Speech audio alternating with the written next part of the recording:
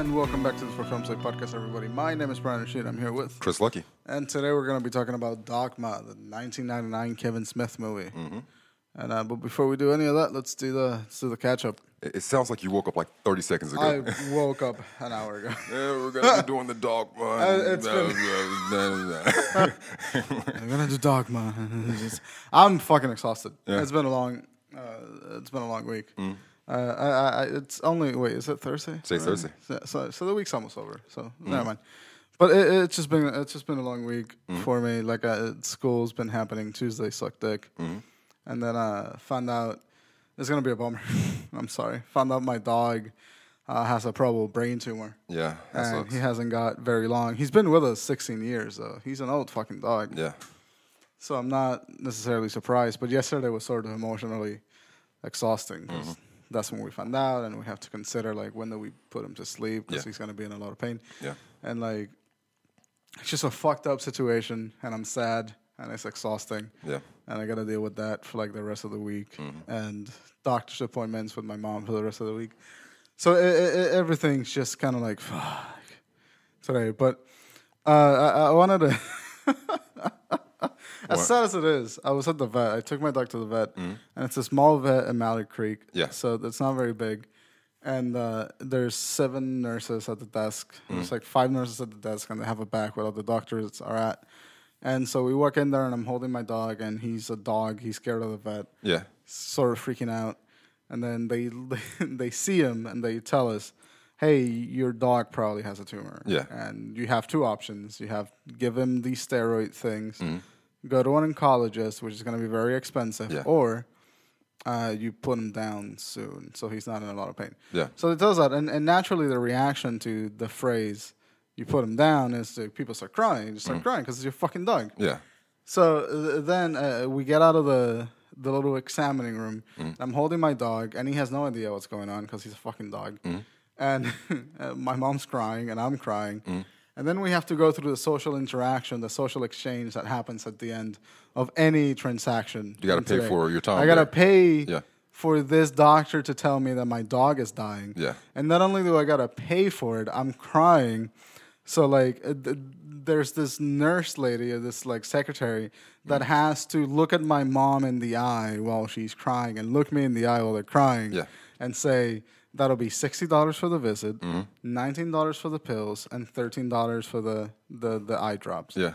And it comes to a total of $99.20. And then she's got to reach over to a crying woman, take her credit card, put it in a machine, and force this crying woman before she can leave to sign. Well, not force, but yeah. Well, we can't leave if we don't pay. But she can't force you. But yeah, I'm going with the story. Right. Yeah. So she kind of has to make you sign over $99. Yes, someone to. If you want the service, then you have to pay for it, and it's a bad situation. It's a social contract. That's what's the weird thing is that the social contract still happens. Yeah. While people are crying. Over a dying dog.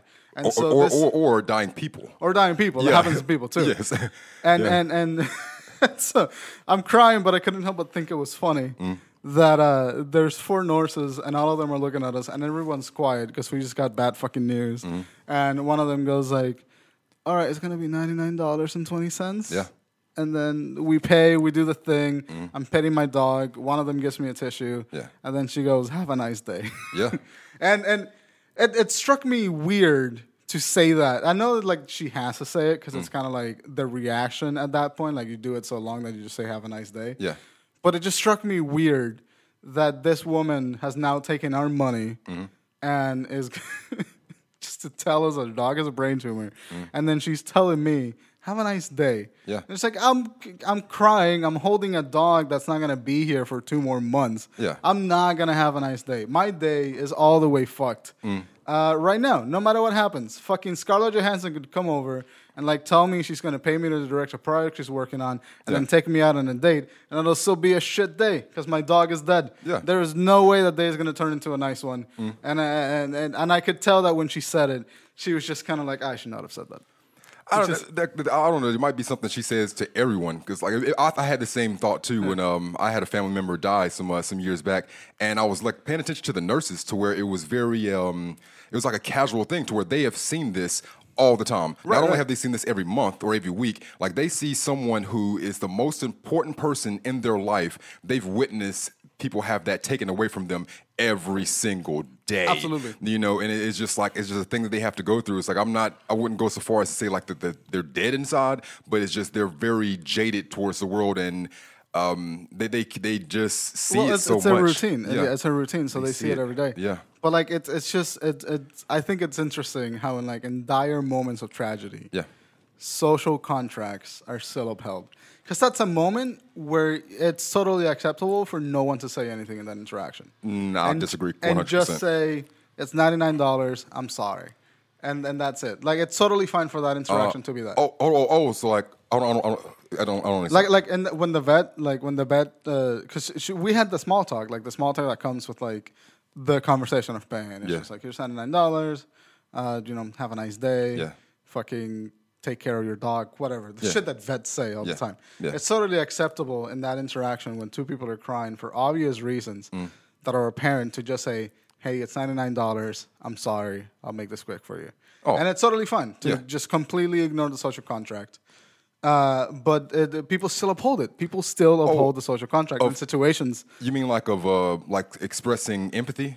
You mean? Right, because not necessarily expressing empathy, but like when you go to a place of business for a transaction, that moment when you're paying for the service that you got, no matter what it is, the cashier always has to say a thing or two. Oh, the have a nice day, or I hope things get better. Hey, or, how you doing? Have a nice day. That shit, Yeah. it's totally fine to when your dog is dying in a vet to not say any of that. Absolutely fine. I don't know. I would not be upset in the least. No, if like they didn't say that. Yeah. But they still have to. And then some fucking dude walks in with their dog, who's like a happy fucking dog. It's like an Alaskan Malamute. Yeah. Big ass dog, looking happy as shit. Walks into the vet, tail fucking wagging. Yeah. Looking at the guy like, yo, can I have a treat? And the guy was like, fuck yeah, you can have a treat. And just gives the dog a treat. And I'm holding my old 16-year-old dog in my hand.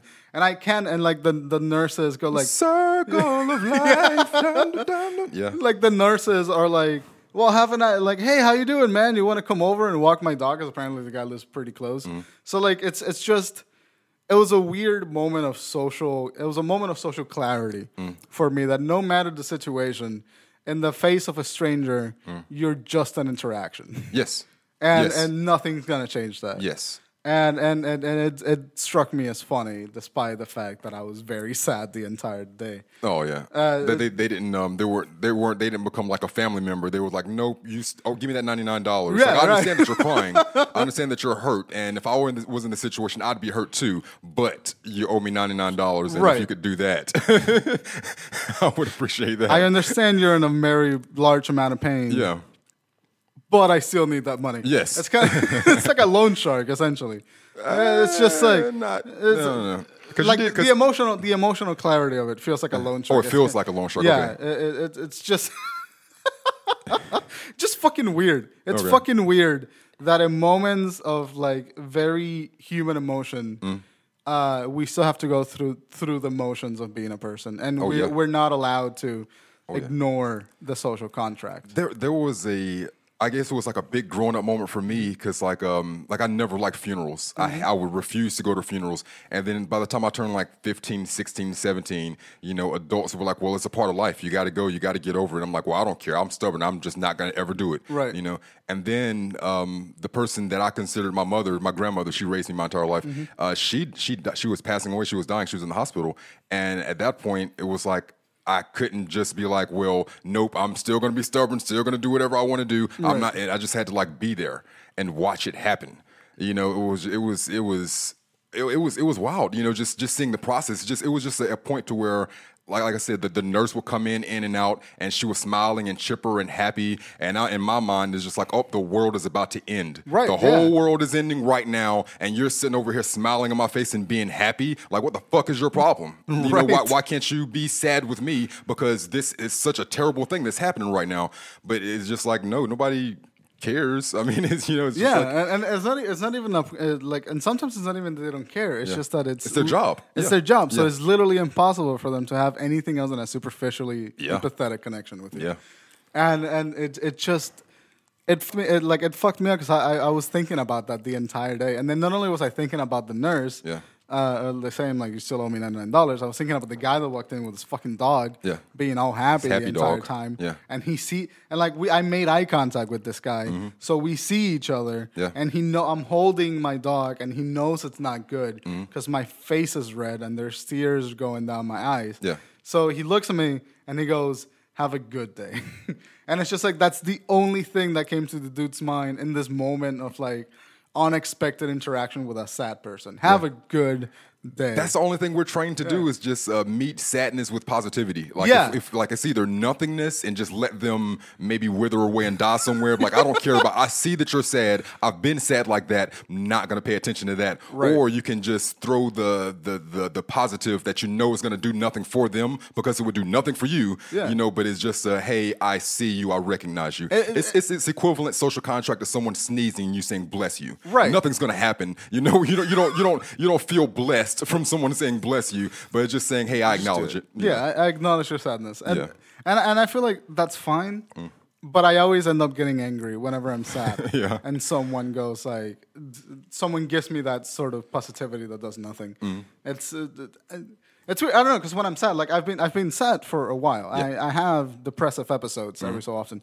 So I'm sad for no reason a lot of the time. So when you tell someone, hey, I am sad. I am a sad person right now. Yeah. And the world just kind of sucks. Yes. And they just go, I'm sorry, and they try to cheer you up. And you're like, I appreciate the sentiment. Just let me be sad. You know, just like, especially when it's a friend. It's kind of like, I know that you're trying to make me feel better, but just reassure me that the world sucks for a bit, and let me be angry at the situation for a little bit. And then after that, I'll engage with positivity. With people that shut down sort of negative emotion for the sake of like a positivity, it ends up making me more angry than it does anything else, because it feels like ignoring the very real fact of something that's happening, and nobody wants to acknowledge the shitty feeling. Yeah. And that fucking makes me angry, because if someone is dying, and it happened with my grandfather. I watched my grandfather die when I was 15. Yeah. So like my grandfather's dying, and everyone's trying to be positive about it, Yep. and trying to keep up the mood. Yep. And like that's when I realized, like, no, be fucking sad. It's okay to be fucking sad. Okay. It hurts. It's fine. It happens. Just feel it. Don't give me all this bullshit about like he's in a better place. That's also happens when I lost my faith.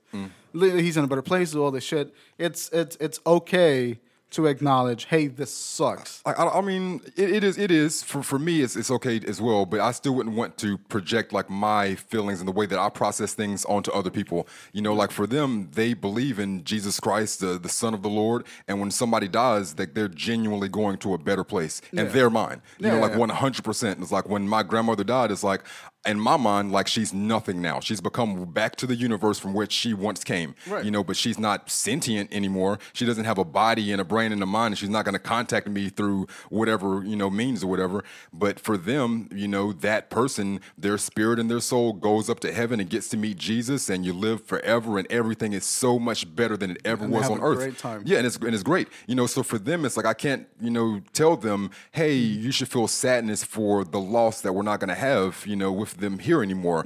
But why should I feel sad? They're having a much better time right now than we are. Right. So it's like I can't really project that onto them because it has a lot to do with faith. Yeah, and ideals. it's different coping mechanisms and all that shit. And I get it. Yeah. Like I know that I can project my feelings into other people, but I can't help but be angry that I can't do that. You know, because it's isolating when you're the only person that has some sort of realistic outlook on like death, or like on sad moments, or like when you're just feeling depressed and anxious about shit. Like sometimes you don't need reassurance. Sometimes you just need to be in it. You just need to wallow in it for a while, process it, and then come out of the other end having processed all that emotion. Yeah. Which I guess is kind of what I'm still doing right now, because I'm emotionally exhausted and all that shit. But it's weird. Social contracts are weird. They weird me out. And every time there's I can't help but get angry at them. Whenever like the absurdity of a social situation happens and someone is, you know, upset or sad or does whatever you need to do. And really, the only reason I'm saying this is because I think it comes from a place where like artists do this a lot more often than people that are not artists, where they violate the social contract for the sake of getting an honest discussion or reaction about a thing. Okay. And I think that's a fascinating fucking thing. Okay. I think that the idea of being so sad that you just kind of have to get angry at it, or like, or you have to acknowledge the fact that it's sadness that you're feeling and you don't want to disguise it, is such a great tool for any writer or any painter or any musician. And I just think a lot of more people should embrace that, because it's emotion, it's raw, unfiltered emotion. When we filter it through that positivity lens, what ends up happening a lot of the time is you just end up diluting it and accumulating it, and then you're an alcoholic for 20 years. But that's yeah. We've kind of talked about stuff like this before. Is just things that make it's make things that make you uncomfortable. Right. Like this is a situation that makes you uncomfortable. So instead of turning around and going the other way and be like, I'm not going to acknowledge this or deal with this, it's like my whole process has just been walking directly through it. Right. Like this particular thing makes me uncomfortable, so I'm going to head directly to it and through it and come out the other side and having dealt with it, instead of like doing a 180, turning around, walking the other way, and just having all of these things that frighten me or that I don't want to deal with behind me that are eventually going to have to be dealt with at some point. Right. You know? And I think I do that in less social situations and more like emotional encounters and this shit. Like I love the idea of tackling emotion and going through it like a particularly bad feeling and having come out, having processed it. I just think it's fascinating how people fucking work. Yeah. People work on a weird level, and I left that vet thinking, my dog is dying now, and the only thing I have to show for in this appointment is a goddamn receipt that says I paid $99 for someone to tell me that. Yeah. And I don't know. And then like the saddest thing is that then I got to go to the vet again at some point in the next 2 months, and then pay them again to kill my fucking dog. Yeah. Like that's gonna happen, and everybody just pretends that that's a thing that's normal. It is though. Like it's super normal. it's common. It's Yeah. common, but it's not a thing that should be emotionally standard. You know what No, I'm it's not. saying? It's not an emotionally standard thing. No. Right. No. But like people all the time, it's just like, yeah, well, you got to put your dog down. I'm just like, did you understand the concept of what's happening here? I am giving you $125 so you can get a drug that stops my dog's heartbeat. Yes. That is what's happening in this interaction. At that point though, it's not about the human though. It's like it's about the animal. It's about so it's the- like yeah. if you're gonna put an animal down at a point where you put an animal down, their life has to be deteriorating so far to the point to where they're not enjoying living any No, longer. yeah, no, and To I where it's totally like, get that. It's like I'm doing them a favor by putting them Yeah. down at this point. You know. And I totally agree. It's just the concept of it. The concept of shit that we do as people is fucking weird all of the fucking time. And I don't get how we do it so normally a lot of the time. Like they're just moments of clarity in life. And sometimes you get them and you're like, what the fuck is being a person? Yeah. And then you just kind of go in your room and then you have no choice but to rant about it on a microphone for 20 minutes without any real... I guess it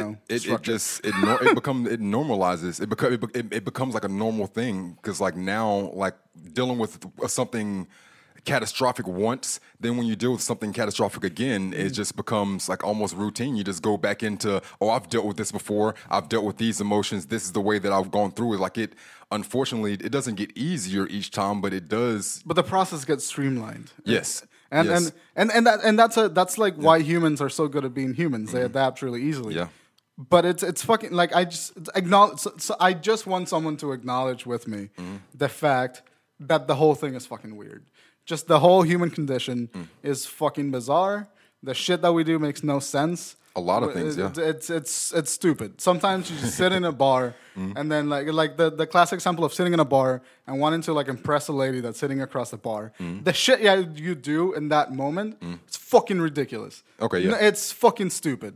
You like spend $10, get her a fancy drink in the hopes that she talks to you for some reason. And then when she does talk to you, if she does want to talk to you, then you have to impress her by saying, like, you don't say you'd have to. It's just like what the social game feels like a lot of the time. You have to say shit that makes her laugh, and you have to be funny and engaging and all of this shit. And then you do that for 3 hours, and then you decide to take a risk. Sometimes the risk pays off, sometimes it doesn't. Yeah. But really, the only thing that you're left with at the end of the night, it's a receipt for like three $10 drinks, and then a conversation that may have happened or may not have happened, and maybe it went well and maybe it didn't, and it's fucking stupid. I mean, it's what you're willing to pay for that experience, and in that particular instance. When you said that, it made me think about the last time that I ever bought a woman a drink. The very last time. I was in Atlanta, 2012. So this is only 5 years ago or so. So I'm down there and I go to this bar. I'm single at the time. I just moved back to Atlanta and I'm looking for some ass. Right. You know, I'm looking for some ass. And so we go to the bar and I sit down and I sit down beside this young lady. She's a black lady. She looks pretty good, you know. So we talk for a minute. Then I'm like, hey, can I get you a drink? She's like, yeah. And then I tell the bartender what she wants, and she orders it. And I don't know how much this drink is. Right, you're just kind of gambling at that point. Yeah. And like I said, I just got into Atlanta within the week, so I'm still broke. I don't have a job yet, you know. So I'm there with maybe $25 in my pocket, you know. So I take a gamble, like whatever she wants to drink is not going to be $25, you know. Right. so she gets the drink, and then he gives me the receipt, and it's like a $17 drink. Jeez. A $17 drink. It's in one of those like martini glasses with the fancy like salt stuff around the rim and different fruits and umbrellas and all kind of stuff. Like $17 drink, you know. So we're talking for another like 45 seconds. She takes one sip from the drink, puts the drink on the counter, and then a song comes on, a really popular song, whatever it was in 2012 comes on, and she jumps and goes to the dance floor, leaves the drink there, goes to the dance floor, and dances her ass off. I continue sitting there drinking my $1.50 shit beer, right? You know, that I paid for myself, drinking that, and she comes back maybe 10 minutes later, but she doesn't come sit down. She just walks off and then goes and mingles with other people. She never comes back to that $17 drink. That I had $25. That was $17 worth of a drink that she took one sip of, walked away from, and never came back to again. Like at that point, I was just like, I'm never, under any circumstances, buying another person a drink at a bar. Like for what? Because it made me think about something. Like what am I doing here? It's like it projects something into the women's mind that is just, I'm saying I'm not good enough. Like my conversational skills aren't good enough. I don't believe I'm attractive enough. I don't believe me as a person is good enough. So, hey, is my money good enough? Is that good enough for a conversation? You know, and it's just like, no. So from that point on, it's just like, no, I'm not buying you a drink. I'll buy myself a drink. If you wanted to buy yourself a drink, like, I don't know you. Right, I don't know. Why am I buying? I don't give money to strangers. You know, it's like, if you want to have a conversation with me, then great. If I'm good enough on my own merit for you to be engaged by me, then great. You know, we can have a conversation. Otherwise, no, I'll be keeping my $17. Yeah, no, absolutely. I agree. It's weird. Social contracts are weird. The shit that we do as humanity to impress each other or like talk to each other or have a conversation with each other is fucking weird, and nobody acknowledges. And it's exhausting. It's exhausting to be one of the few people in your social circle that say, hey, this is fucking stupid. Yeah. So sorry I went on a weird rant for like 20 minutes. But like, we do stupid shit literally all of the goddamn time. Yeah. We order a fucking burger at Wendy's and we go through the social contact. You're just there because you want a fucking burger. Yeah. Just walk to the lady, be polite, but you don't have to engage in small talk. You don't have to be like, hey, how's your day going? You don't give a shit. You want a burger. You want a burger with no pickles and fucking mayonnaise on it. Just say, hey, I want a burger with no pickles and fucking mayonnaise on it. That's all that interaction needs. I don't need to know about why your hair looks the way it does. I don't need to know about like where you got your fucking nails done. I don't need to know how you care about the fucking weather. Yeah. I don't need to know about like fucking like why your manager. I don't care. I want a burger, no onions, fucking mayonnaise on it. Give me that. I'll give you $10. We fuck off out of each other's lives until the next time that we actually have to interact. Yes. That is all I want in a perfect world. In my perfect world, I don't interact with cashiers. I think it's that. I don't interact with anybody that I don't want to, essentially, in a perfect world. I fucking hate social contract bullshit. I hate small talk. And I hate that whenever I got to do anything out in the world, I got to talk to some asshole that doesn't want to be there either. We're both acknowledging the fact that none of us want to be there, and we're stuck there. And I hate it. It's just being a person. It's weird. I hate it. I guess I project like a don't fuck with me look, right? Because like I don't get it. I don't like I don't get small talk. I'll get long talk. You know, I talked about this like early on in the podcast. It's like if somebody's gonna talk to me, they'll come with me with some real shit. Right. Like they were raped while they were younger or a death in their family. Like they'll tell me like for hours of a talk, but nobody really comes up to me for small talk anymore. But maybe because I'm like an intimidating black guy or something. But it's fucking weird. I shut down small talk now. Like whenever at school someone starts talking to me weird, I just go, you gotta go. I just don't do it. I fucking it's being a person. You are changing, sir. Anyway, yeah, I guess. I fucking guess. You were the jump in the small talk guy while I was at the school. But here's the thing. Like I acknowledge the use of small talk, and so I'll do it sometimes. Just when a conversation is like awkward now. But you were right. At the beginning of school, it was like, all right, I gotta interact with these assholes, so I gotta say something. Yep. I gotta engage in a conversation. I'm perfectly fine now with that. Just like not fucking talking. Yeah. Just like don't care. Don't care about the Avengers. Don't care about fucking Tony Stark. And don't have to say I don't care. Like you can just be quiet and just let them Shut do the it. fuck up. Yes. You watch Game of Thrones. Yeah. I don't. Yep. Get the fuck off my dick already. Yes. We're done. Yes, because like that's what you would do. Like you would hear people talking things that you didn't like, and then you would engage them and tell them why they're wrong. And now you're sitting there talking for 45 minutes about some shit that you don't even care about, and then you're angry an hour later because you had to have a conversation with somebody that you started in the first place. Learn my goddamn lesson. Fuck that. So it's just like, no, you hear some bullshit, you see bullshit, let that shit be bullshit. Like, no. So sometimes it's really hard. I know we're like long in time, but sometimes it's really hard when you hear someone say something that you know is just like incoherently wrong, and then you walk by and you're just like, what the fuck? What? Are you even knowledgeable on what you're saying? No, they're not. And that's the hardest one. That's sometimes when I like walk by a conversation and go like, okay. I don't care about what you have to say, but you're wrong. No, it has to be a person. It has to be a person that I care or respect. Because if they're already like on a level 2 and you're saying level 2 shit, I'm just like, okay, well that's reasonable. But if you're like a level 8 person and you say some level 2 shit, then I'm just like, hold on, man, you're better than that. Like, come on, man. Like, here, maybe you just overseen something, but come on, let's get back on the level. Let's figure this out. Yes, we're good. We're friends here. We're good. You're not stupid like that. Come on. This is a safe place. Yeah. I want to know what the underlying reason behind this is. Yeah. So yeah, that's my fucking train of thought for the last couple of weeks. Wow. And it took 27 minutes to get that off the microphone. Well, I have a lot of catch-up stuff as well. Yeah. I mean, sheesh. Goddamn, The Defenders came out. I watched that. I binged it. You watched all The Defenders? I did. It was How good. and why did you do you what? I enjoyed Jessica Jones and I enjoyed Daredevil. And I enjoyed Luke Cage. I was ready to come on here and bash. I watched it 2 times. I watched it all the way through twice. One time on my own recognizance and one time because Tessa wanted to watch it. I was ready to come here and destroy this because of how terrible it is. Here's the thing. I agree. It's not great. You do not. No. I agree that it's not great filmmaking. Okay. I don't like Danny. I think the writing for Danny sucks. I think the plot for the season. Yeah, he's so bad. He's really so bad. He got a little better at the end. At the end, towards the end, kind of. But the plot for the overall show was meh. Like Elektra, nobody gives a fuck about Elektra, man. Too much time on Elektra. You know, the Black Sky Elektra stuff. The only good fight scenes were when Daredevil was involved because his stuff has been choreographed since season 1 of Daredevil. Right. All of his fight scenes are awesome. I mean, his stuff is good. Jessica Jones, she can't really give you the choreographed fight scenes that you want, but she brings a comic relief in a show that I need that in because there's so much action. Right. Luke Cage, every time he gets on the screen, there's some nice ass hip hop music and it gets me back engaged with the fighting and everything. His acting leaves a lot to be desired as well, which I'm starting to see more in this Defender show. I like Mike Coulter's acting style. It's just the kind of stoic, big buff dude. Like I like that in Luke Cage. Okay. So like I don't have a problem with Luke Cage as a character. All right. I don't have his But I can character. see it. But I can see it. Like I like his character. I'm still gonna watch Luke Cage the second season. But I'm just like, as an actor, would I ever watch you do anything besides Luke Cage? As an actor, I'm like, I don't know if you have the chops.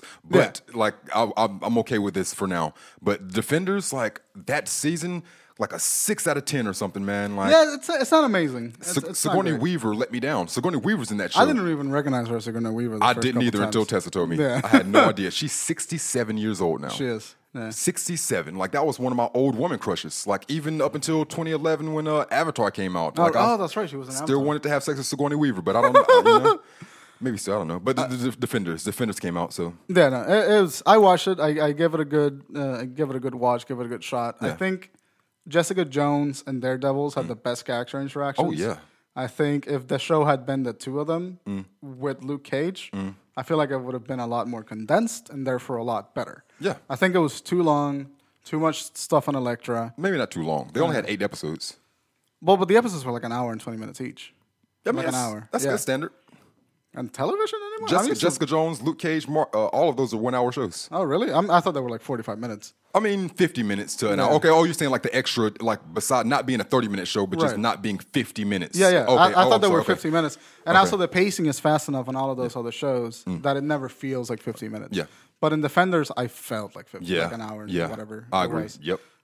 So I think it's a good show. It's just not great. Yeah. But Jessica Jones and Daredevil killed it for me. I can agree with that. It's a good show. It's not great. Like I can't always say it's bullshit, but it's just I wanted more from the show, especially because Jessica Jones was so great and Daredevil was so great and Luke Cage was so great. If you're like a few months removed from this show and you just happen to be scrolling through Netflix and you say, "Oh, Defenders," you probably won't be disappointed.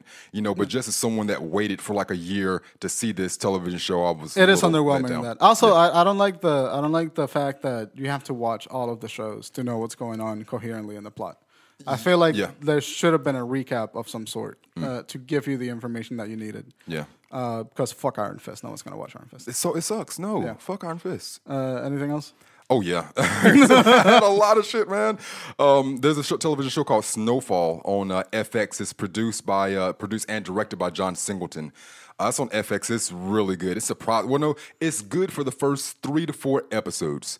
There's just like 7 or 8 episodes out right now, but check that out. Check the first 4 episodes out. If anything else, if you like it, keep on watching it. But Snowfall on FX. It's about how the crack epidemic started. The crack epidemic in the 80s? Yeah. Nice. So they're starting it from the beginning with cocaine. So, I mean, they're trying to project themselves out to make 4, 5, and 6 seasons, but I doubt they'll get past this first one. But that's really a show that should be 2, 3 seasons at most. The Wire was 5 seasons. It's one of the best shows that's ever made. I have a weird like shows like Breaking Bad, 5 season long show, really well paced 5 seasons. But it's also one of those shows where I feel like if you cut out a lot of the faff between side characters and like side character development that you don't need, you can end up having a 3-season show. I wouldn't mind. Like my preference is that no show should ever go past 5 seasons. I agree with that. Like That's no matter what, But yeah, 3 seasons. I wouldn't be mad at 3 seasons. Like Glow, I could see that being like a 3-season type show, and I would be completely fine with that. Right. But yeah, that's Snowfall on FX. And the next thing, by now, if you're listening to this, I assume that you know that you didn't win the lottery. Yeah, you absolutely. asshole, you didn't win. You didn't win Some again. cunt in a gas station won it, and somewhere recently. Oh, I never check. It's just weird. I don't know. Because I never buy the lottery tickets, and it's just always odd to me that it's just giving away $1 in hopes of something happening. Like you could positively affect something with that dollar. Absolutely. Because rather than just cutting it up and setting it on fire, which is what you essentially did, with that. It's just people were just rounding up in the gas stations, one by one, trying to fill out these Mega Ball power tickets or whatever, like for however much the lottery was. I'm just like, it was a shitload of millions. You know why I know that some cunt in a gas station won it? What was that? Because some fucking small talk that I was forced to have at school in the middle of the stairs. He just looked me in the eye and said like, "Hey, someone won the lottery, and I wish it was me." And I was just going down the stairs like, I don't know what to do with that information, man.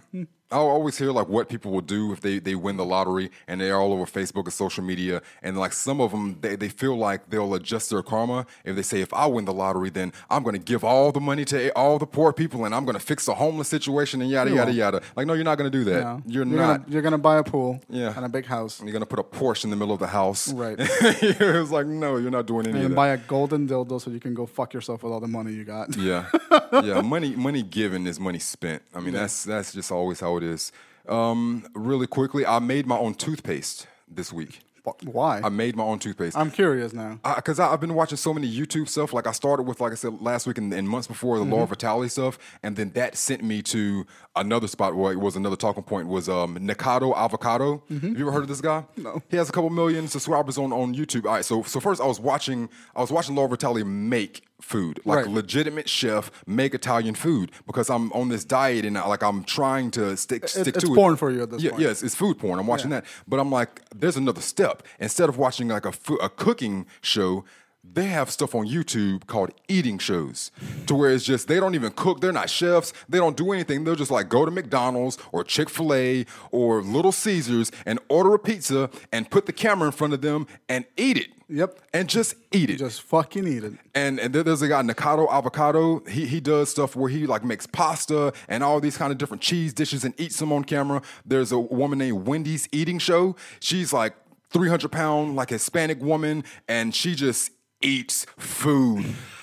Oh, that's all she does. It's so good. But anyway, from you know how the internet is. It's like the further you go down the rabbit hole, then the further it sends you down. You know, more different stuff. So like looking at that stuff, then I started seeing like do-it-yourself stuff. You can do this yourself, and they had a do-it-yourself toothpaste. So I was like, all right, well, I already have all this ingredients in my house. There was like a bentonite clay, something that I use for, you know, like my face, for skin, for all this different stuff. There was like, well, you can also use bentonite clay as a toothpaste. It cleans your teeth and your gums very, very well. They said you just mix it with a little coconut oil. I'm like, we have plenty of coconut oil, Black House, you know. I was going to make that joke. So, well, Black family, we have coconut oil. We got coconut oil, bentonite clay, coconut oil, and baking soda. And, you know, like, oh, we have baking soda too. So I mix all those three things together, stirred it up, and then I brushed my teeth with it. My teeth were so goddamn clean, Brian. Are you serious? Did it work? Oh my God, did it work? Did it work? Fuck. Yes, like it worked very, very well. But this is the thing, it doesn't taste that great. Oh yeah, of course. It's fucking clay. Yeah, it's dirt and baking soda. You know, but my toothpastes typically are like a baking soda toothpaste anyway, the stuff that I buy. But all right, so half of my toothpaste was gone, so I MacGyvered and put the clay, coconut oil, baking soda stuff into the toothpaste tube. How the fuck?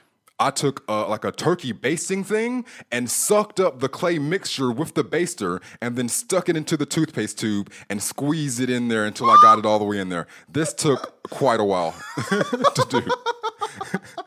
But it works now. So now I got the flavor of like a toothpaste and my like do-it-yourself toothpaste together, and it's so awesome. But yeah.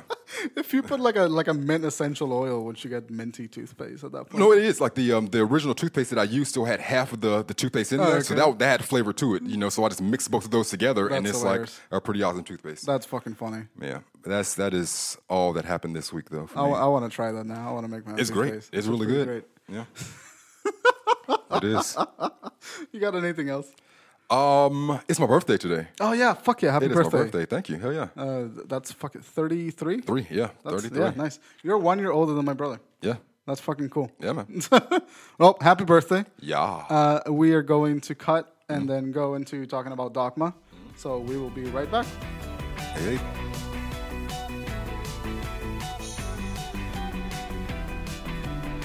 And welcome back.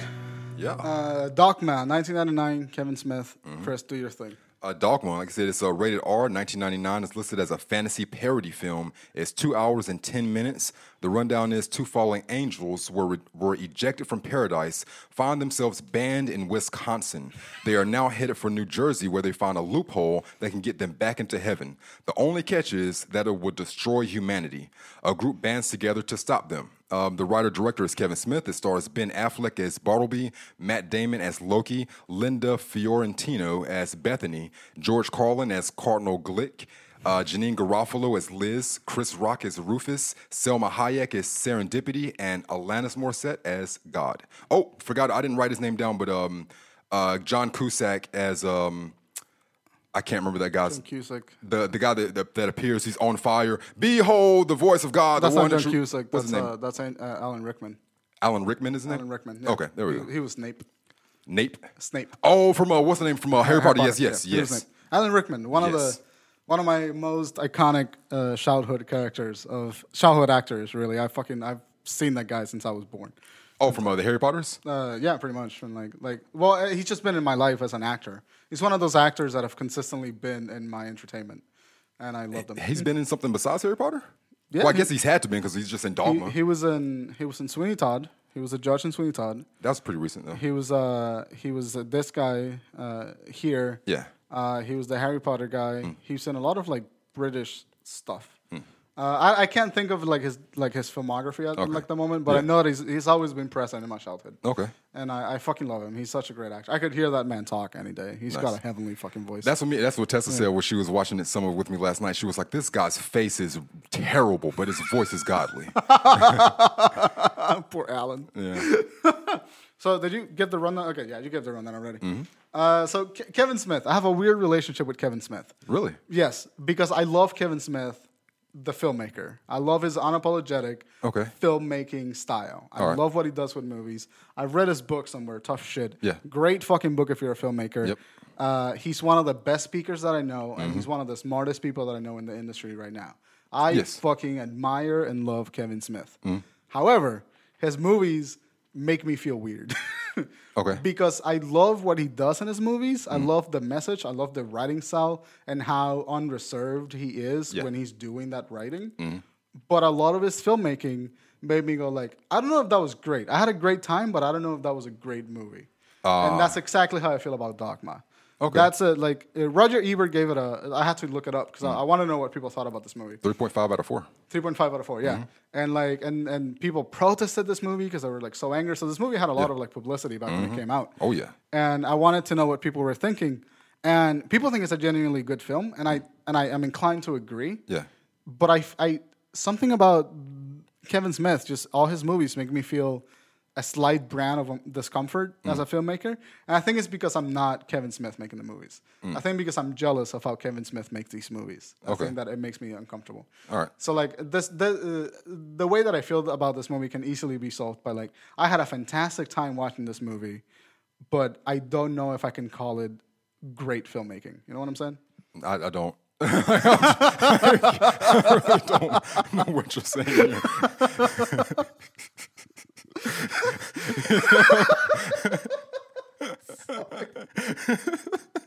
I was just gonna like if you had just said yes, that would have been like the nicest bow we have ever wrapped. And you're just like, I was trying to understand it. I was like, but yeah, it's like a lot of his movies. Like I don't think I can consider any of his movies great. You know, right.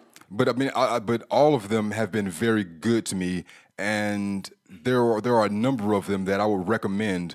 Like if someone were to walk in off the street, I'll recommend one of Kevin Smith's movies to them before I would recommend a Criterion movie to them. Absolutely. You know, even though the Criterion is what it is, but Kevin Smith's movies are more relatable across the board and still hits all the notes, but does it in a very funky way, as if the person that is playing these notes doesn't know that there's any supposed to be an organization and a process and a way that things are supposed to be. Right. You know, it's just he makes movies the way that he decides to make them. I mean, you see his first movie, the camera never moves. Like, he was like, shit, I didn't know I wasn't a camera guy. I wasn't a videographer. I didn't know what the fuck to do. So I put the camera there. I sat it there and did not move it and just kept everything inside the frame that I wanted. And it's like, as a viewer, like, you don't understand this. Like, as far as you know, it's just his process. It's just the way that he wants to shoot things, you know? So it's very odd the way that he makes movies and puts things together. But like I said, he hits all the notes, but it's just in a very peculiar way. He's a weird filmmaker.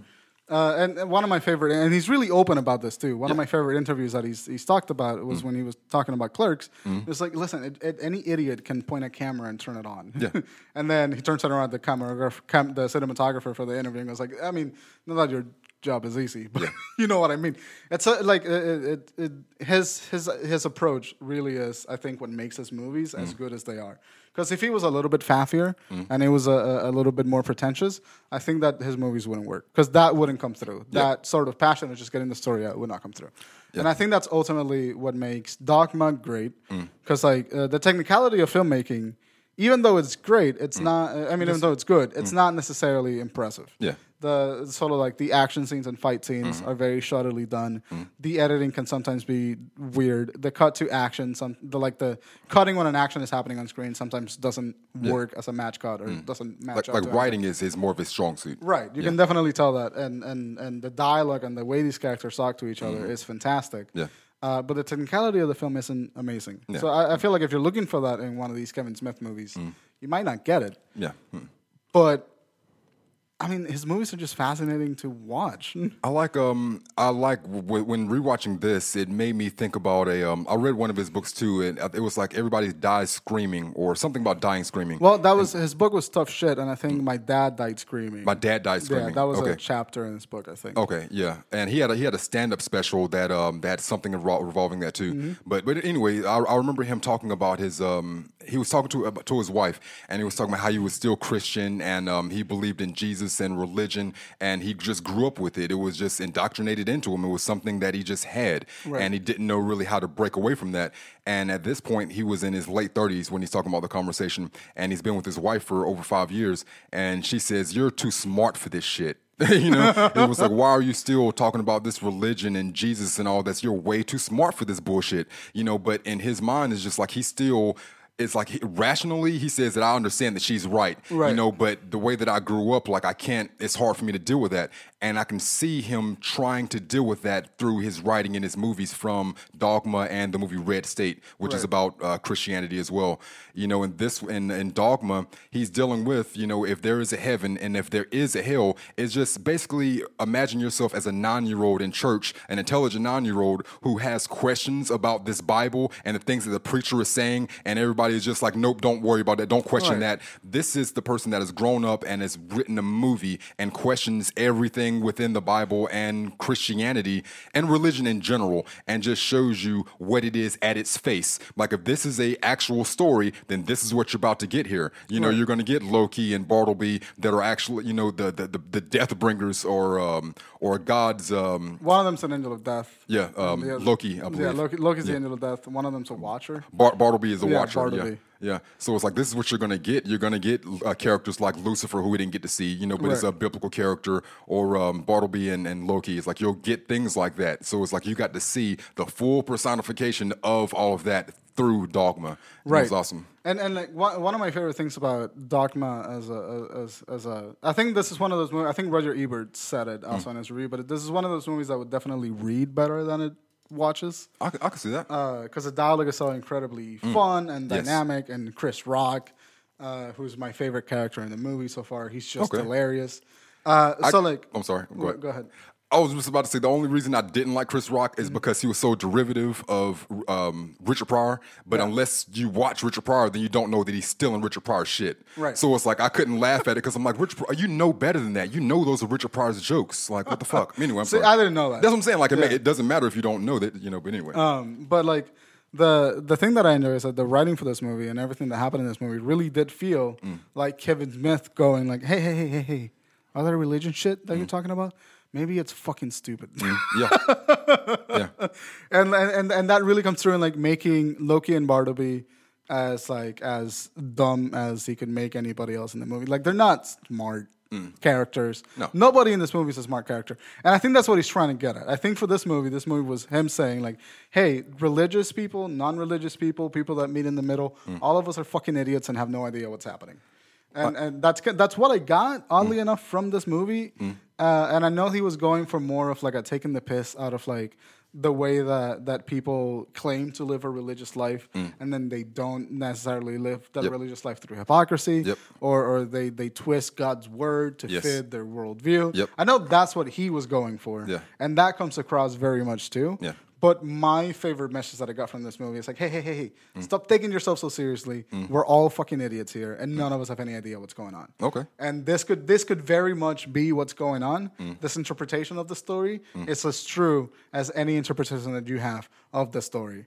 And that's kind of what I liked about Dogma as a movie. If there wasn't like a god, like they actually brought down like a personification of a god, so it kind of leaned towards one angle over the other. Like I would have to squint a little harder to get more of like none of us know what we're doing. Like I think that's an underlying tone, but it's just by the fact of us giving each literal character from the Bible, it kind of just seems like you said, taking the piss about the Bible, but also saying that there might be something to this as well. Right. And I know that. That's why I'm saying that it comes through, and that's the main thematic. Yeah. But that my favorite thematic Okay. is the one that we're idiots. Okay. The one that I like the most. Yeah. But you're right. It definitely does come across as just like stop doing this. This is dumb. My favorite character easily, and my favorite role from Matt Damon, I guess, is Loki. Oh, really? I think that's my favorite role from him ever, besides equal to what's the movie with him and Robin Williams? Good Will Hunting. Good Will Hunting. Yeah, that's my favorite Matt Damon. Yeah, role. that's my second, maybe Todd. But this one here, the movie opens with Matt Damon and Ben Affleck, and at the time, what's fucked up is like back then in like the late '90s, early 2000s, I still thought Ben Affleck was a good actor, and it's like looking at it now, it's like I realize like how much more talented Matt Damon was than Ben Affleck even back then. Like the opener of the movie is Matt Damon giving like a 1.5-minute monologue about why he doesn't believe in religion whatsoever, right. and it's because of reading Alice in Wonderland and how all the different characters in Alice in Wonderland represented a different religion. Yep. And then in the end, all of these characters they got all these people or all these beings to follow them, and then they ended up shucking them open like oysters and devouring them. Right. And essentially just saying that was a metaphor to what the religious people are. You're just using people, and he's explaining this to a nun.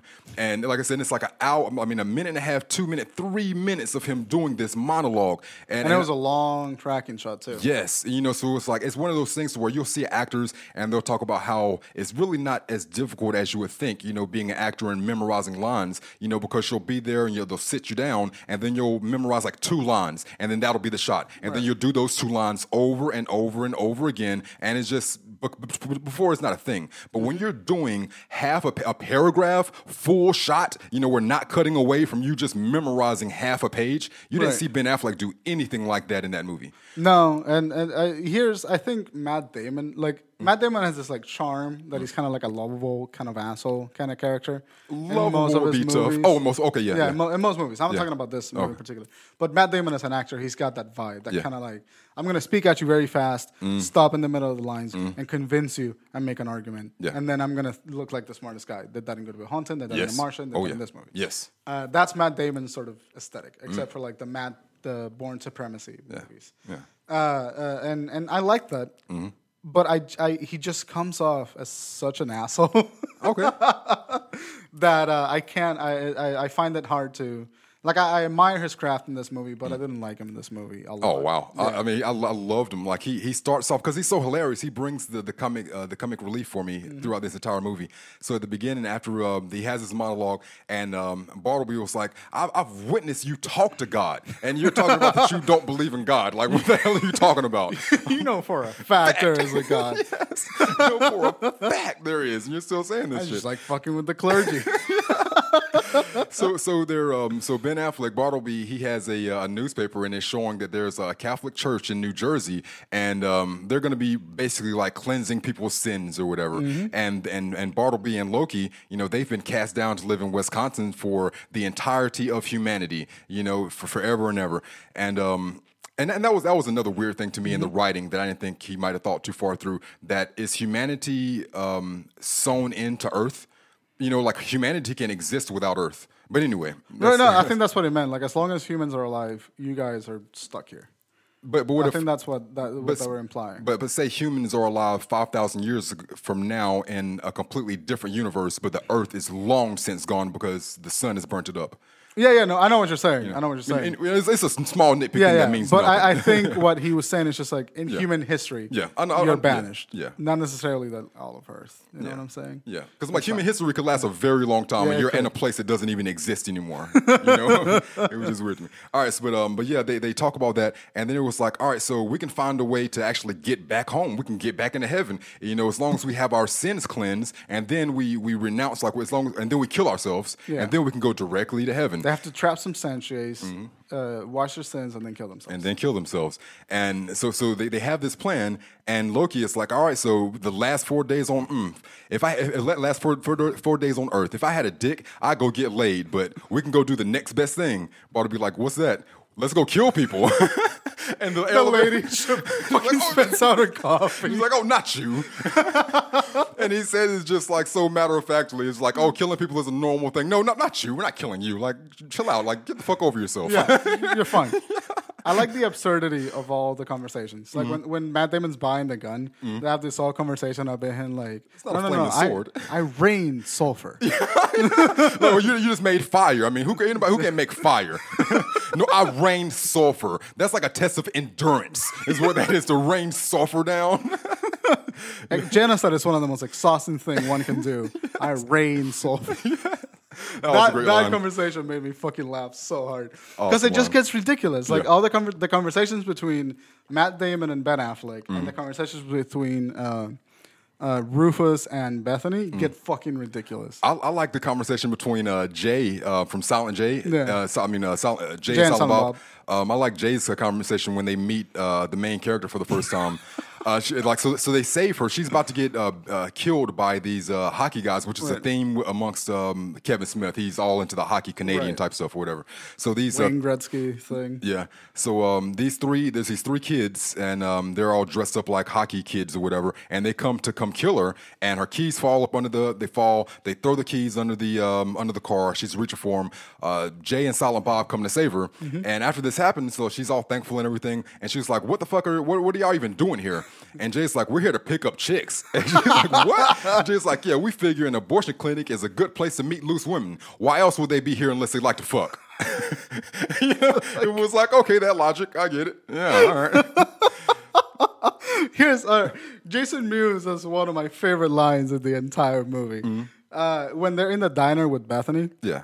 And she's talking about how she's like not gonna go with him or not gonna fuck him or something. Yeah. And then he's about to stand up and leave, and she like holds his hand or something. He's like, "I'll scream rape." Yeah. I'll scream. I'll do it. I fucking laughed so hard at Jason Mewes saying that line. Yeah. For no real reason. It just cracked me the fuck up. he had a good. I like the Kevin Smith's writing. I love how he writes, because he doesn't leave himself out of the jokes. Right. Like he pokes himself over and over. It was like, if it wasn't for me, a lunchbox here, then nothing would have happened. Like calling himself lunchbox or Biggie. He does a lot of things to poke at himself. Even though, and he had one line in the movie. I think he only spoke once. Did he speak a second time? 3 times. Okay. I think. The only one that stuck with me was they're having the fight on the train, and then he throws Ben Affleck out of the train, and there's a guy with his newspaper. He's looking at it, like looking back and forth, and Kevin Smith, you can see him trying to figure out how can I make him understand what happened without speaking, right? While keeping silent, and he looks at it for like 30 seconds, trying to figure it out, and then he's like, "No ticket." It was like, shit, he had to say something. No ticket. Didn't have a ticket. The little moments, I think Silent Bob had my favorite character interactions. Yeah. Because he's just I love how Jason Mewes and Kevin Smith have the dynamic on screen where Bob would just point at him and just be like wiggle his eyebrows. Yeah. And then Jason Mewes will immediately translate what that means. Yeah. You're gonna fuck me, and Bob's like, us. You're gonna fuck us. Yeah, I like how when they first met her and they're in the diner and they're trying to convince her to fuck them. It was like, well, that's why we're meeting up. Why else did you bring us to a diner and all this stuff if you're not trying to fuck? So eventually she lets them know that no, ain't no sex going down. I need you to take me on a journey. A dream told me that you're gonna take me somewhere, yada yada, and lead me. And so Jay is like, all right, well, I need to know, is there any situation where you would fuck me? He was like, well, if there's only 4 hours left on Earth and the entire Earth is gonna be exterminated, everybody's gonna die, and it's the apocalypse, would you fuck me then? She thinks about it for a minute and she's like, well, I guess under those circumstances, sure, all right, whatever. So by the time we get to the end of the movie, Ben Affleck is gone full blood rage mode, and there's dead bodies all in the street, and it's just Jay and our main character inside of the back of this van. So she's trying to figure out how they can still win and overcome, and Jay is sitting there unzipping his pants and taking his pants off. And was like, hey, let's get to it. Well, you said there's 5 hours left on Earth. Nobody's gonna kill this guy. We're all about to die. So why don't you go ahead and get on this dick? Yeah. I was like, I mess with Jay. He was cool. Yeah. Jason Mewes' character was really fucking funny. Yeah. The entire movie. Oh yeah. Jay and Silent Bob. They've been in. Have they been in Clerks? What movie did they show? They were in Clerks. I believe they were in Clerks too. I believe Mallrats. They were in Mallrats. I'm trying to think of a movie that they weren't in. They weren't in Chasing Amy, I don't think. No, they were not in Chasing Amy. That's the only one. No. Were they? Silent Bob was in Chasing Amy.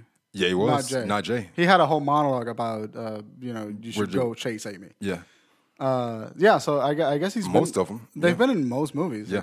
I think Kevin Smith started the cameo trend. You know what I'm saying? Like the director showing up in the way that we see it right now with like Stan Lee and all that What shit. year did Pulp Fiction come out?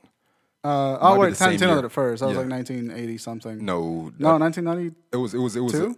like 97. I Yeah, want to say. something like that. But yeah, maybe it was a few years before, but still, like that's the writer director that's putting himself in the movie. Oh, before that, Spike Lee. He was yeah. doing that before all of. He was doing that in the 80s. He's put himself in every movie that he's made besides Miracle on Saint Elm Street or Anna or whatever. But yeah, Okay, I think that Kevin Smith is one of the most notable examples. I think because he's got a prominent role in every movie he's in. I mean, what I'm it's perspective, I guess, because I think if you ask any black person, they don't know who Kevin Smith is, Yeah, but no, they absolutely. all know about Spike Lee being in every movie he's ever made. Well, does Spike Lee have like a role in the movie, or does he just show up for a shot or two? That's the difference. He gives himself some roles. Actually, Oh, he gives himself roles. Yeah, he doesn't Okay, so just do the same shot. thing. Okay, Yeah, cool. Yeah. So I kind of appreciate that Kevin Smith does that because I feel like it humanizes him as a director and as the writer that he knows he's writing himself into these things. I haven't seen enough Spike Lee movies, so like I don't think you've seen any Spike Lee movies. I've seen I'm pretty sure I've seen at least one. Nope. Yeah, Nope. one or two Nope. at least. I'm Nope. pretty certain. I watched like the first hour of Do the. I know for a fact that I watched the You've first seen hour. some of Do the Right Thing, of yes. Do the Right Thing. Yeah. I mean, it's like I'm not like making fun. Like if you asked me to name one Puerto Rican directed movie, I couldn't do it. You know, You sure? probably directed. Oh, the director. Yeah. I confuse Guillermo del Toro and Benicio del Toro all the time. Yeah. Guillermo del Toro's not Puerto Rican. Never mind. That's what I'm like. You know what I'm saying? It's like it's like it's not. I know you're in not my making element. fun of me, No, but like it's- I'm sure there's at like, least why would one you? Spike Lee movie. Yeah, it's not that like I've that's seen. Denzel. Like Denzel Yeah. Washington, yeah, I'm getting on your ass. He's like mainstream. Like you have to know what that is. But Spike Lee is like not crossover mainstream. Like really, I cultural feel like that. crossovers. Yeah, That makes sense. Yeah. But I forgot what I was saying about Kevin Smith. Like- Putting himself in movies that humanizes him. Yeah, humanizes him. I think as a director, and Yeah. it makes me appreciate the fact of like he knows he's not taking himself too seriously. Yeah. And so like seeing him in a movie and being a character like Silent Bob makes me realize like, oh, he knows he's just making a silly thing. And it brings me joy. Yeah. Because in a world where everybody takes himself too fucking seriously, Yeah. Kevin Smith is just like, this is just I'm having a good He's time. having fun. I'm Yeah. having a good time. Oh yeah. And I appreciate that. I like the cameo from wasn't really a cameo. He was in the movie. George Carlin, played by he was a Cardinal Glick. Early in the movie, the first thing you get to see is him introducing they're revamping Catholicism. Right. You know, trying to get more people in. So they changed the image of Jesus, and now they have Buddy Christ. Which I didn't know was I've seen that meme all my life. Yeah. No idea what it was from. Yeah, Buddy Christ, and that's why it was so controversial. Like this is 1999, pre Y2K, any of that stuff. Yeah, right. So it's like you can't really go making a movie, you know, saying anything about Jesus or Catholics or any of that stuff. To the point, like the movie, I think like the first minute is just like a disclaimer. You know? You see that the first minute of the movie is just like a First disclaimer. minute and a half, it's just Kevin Smith writing 3-4 disclaimers. Yeah, you know, really funny. It's like sheesh, you know, for the time it was wild. But yeah, Cardinal Glick later in the movie, they go to Cardinal Glick and they ask him about they try to get him to shut down The ceremony. the ceremony, and he was like, "What the fuck? Why would I do that?" And then they're asking a little more, and he was like, with his church, he was like, "You got to fill them pews, people. That's the key. Grab the little ones as well. Hook them while they're young." And Rufus is like, kind of like the tobacco industry, and he was like, "Christ, if only we had those numbers." You know, he's just like a racket. You know, Yeah. he's just trying to pull people in for money is just absurd. And I think I think that just works so well with the message of the movie. Like I feel like the movie's over the top, it's exaggerated. The acting's like obviously not supposed to be taken super seriously. So it edges the line of absurdist social comedy. Yeah. Where Yeah. everything makes so little sense that you have to laugh at it and take it at face value. And the Cardinal is one of those things where yeah. like gets a message across. It's like we're just making money off of religion at this point. Yeah. Find your own faith, and I think the message of the movie is like find whatever makes you comfortable in your own faith. Yeah. You know, live your faith how you can live it, and then you'll be fine. Yeah. I was raised Catholic too, and I fucking hate the Catholic Church. So I was laughing my ass off at all the expense of Catholicism. Yeah. It really makes no fucking sense. All right. So the planar indulgence thing, where it's like you'll immediately be forgiven no matter what you do, Yeah. and all of that shit. I think the movie calls into questions a lot of the religious loopholes. Yeah. That as a person of faith that you were when you were brought up in that faith, these are all questions, like you said, that you've all been asked. You've been the 9-year-old asking these questions. Yep. And I think in the lack of answers, Kevin Smith's like, well, fuck it, I'm going to make my own answers. Yep.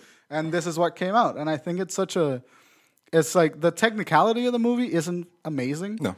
But I think the heart and soul and like sort of the passion that was in the movie at the time of making it really shines through and makes the movie a really good time. Oh yeah, my favorite scene, I believe, by far, is there's like a business meeting with like a whole bunch of like white older business guys, and they're all sitting down at the table at the desk, and one woman. And Bartleby and Loki, they walk in, and at this point, they've already decided they're going to go on their killing spree, and then walk through the thing and have all their sins released, and then kill themselves, and then go up into heaven. But before that, since they don't have a dick and they can't go fuck people, they're going to go do the next best thing and kill people. But Loki can only kill like very sinful people. Like he can't just go kill righteous people and doing it for no reason.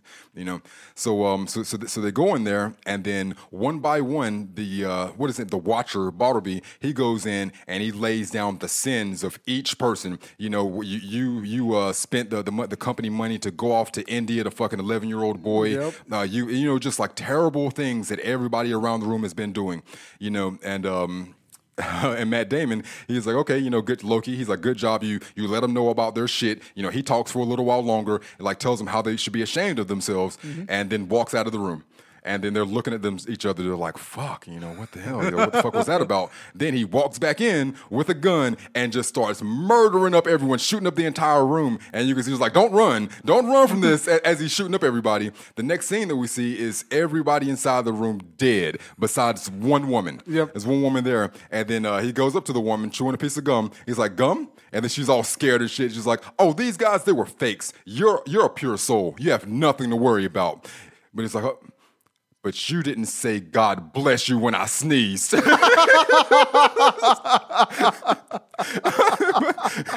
It's like, and that's like a pivotal thing. That was always my favorite part from the movie. So when I watched it again, like I realized, like when he's talking to the man at the very beginning, the sneeze is fake as shit. Yeah, like, absolutely. And then he just stops and looks around the room to see if anybody's going to say anything about it. So by the time he kills everybody, he remembers, it's like, oh no, you might not be a good person. I sneezed. And so Ben Affleck was like, hey, come on, that's enough, Loki. He's like, hey, you're getting off light. You're getting off light. And it's Ben Affleck and Matt Damon's like little bit in the stories were honestly like some of the funniest bits. Oh yeah. Before, like in that same scene, Matt Damon does the thing with the voodoo doll, and he's like trying to convince the guy that he's gonna kill him via voodoo.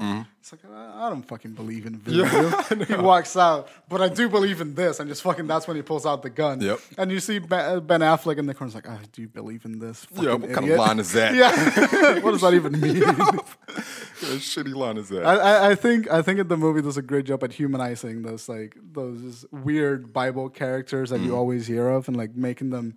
I think it makes them not complex characters, but in a way that like how to say it, they make them interesting. They make them a little bit more manageable for like the topic of the movie. Yeah.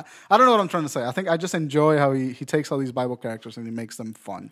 I like Serendipity. She was played by Selma Hayek. She had a line, and there was a good chunk in the movie to where they really talked about how females are portrayed in the Bible. Yep. And that's something that I was thinking about last month when my daughter, she was in town, and my family, they're very heavy in the church, and they still like to bring her every Sunday regardless. Right. And at one point they wanted her to speak in front of the church at like this kid ceremony type thing, and they gave these Bible verses for her to read. So for me, like, I'm supposed to help her, memorize it or whatever, or just get through it. And I'm reading them.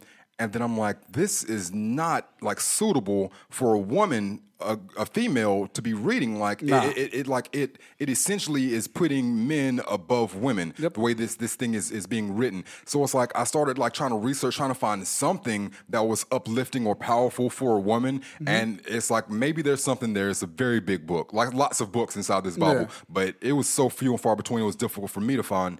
And Serendipity, she goes on and talks about it, and then she says, read the Bible again sometimes. Women are painted as bigger antagonists than the Egyptians and the Romans combined. Yep. You know, I'm just like, yeah, it's just, I really love what Kevin Smith, like you can tell that it came from someone who genuinely grew up within Christianity and having to read the Bible and having real questions with it. Yep. You know. I think it's interesting because I saw this movie with Louise, L.C. Pills. And I saw this movie with her, and every time like a female character came in, like there were a couple of female characters that she said like you can tell that was a woman written by a man. You know, like that kind of like the filter is still there. Like Kevin Smith was trying to. He did that thing where he was just like, well, maybe women have a much bigger role in the Bible type thing. He was like giving that thing, but I feel like watching Louise watch this movie, she was just kind of like, get the fuck out of here, Kevin Smith. You're not saying the right things. I need an example. I don't know what you mean. That was like when we first introduced to Bethany, she was just like, the other girl was like, you need a dick. Yes, and Jenny Garofalo. Yeah, right, Jenny Garofalo. She was like, you need a dick. Yeah, you need to be for filled. 10 minutes. Yeah. Yeah. And then she was just like, or like, are you going to join the dark side? Implying that she was going to turn gay. And then she was just like, nah, women are crazy. Oh, that's Yeah. okay. I can see what you're saying. That's a line spoken by a woman, but definitely written by a man. Right. That from a man's perspective, this is what a woman would say. Oh, good job, LC Pills. So like, there's a couple of moments in the film. I don't remember a lot of specific ones. Yeah. But there's a couple of moments in the film when Louise pointed that out to me. Yeah. And it was so fascinating to see because I probably would not have seen it. I don't see stuff Yeah. like that unless my girlfriend, unless it's blatant. Yeah. Like, but there's so much, and that's what she brings up to me now. It's like we're talking about like white privilege, but when we finally get over that, then we'll have to address male privilege. Yeah, yeah. You know, That's because like the there's thing. so That's much the stuff real that I don't even notice that is just like glaring to women. You know, just like sheesh. So I had a real good time like watching the movie with her because she like pointed out that kind of shit to me and pointed out how ridiculous some of it was. Because I tend to laugh at absurdity. Yeah. But her sense of humor is it's different enough that I can learn something from watching this like a movie with her.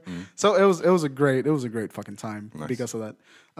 But I think that Dogma is a movie that I really enjoy.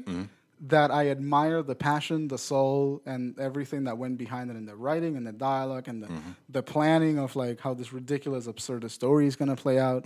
All the elements that went into making the thematics of the movie, I think, were fantastic.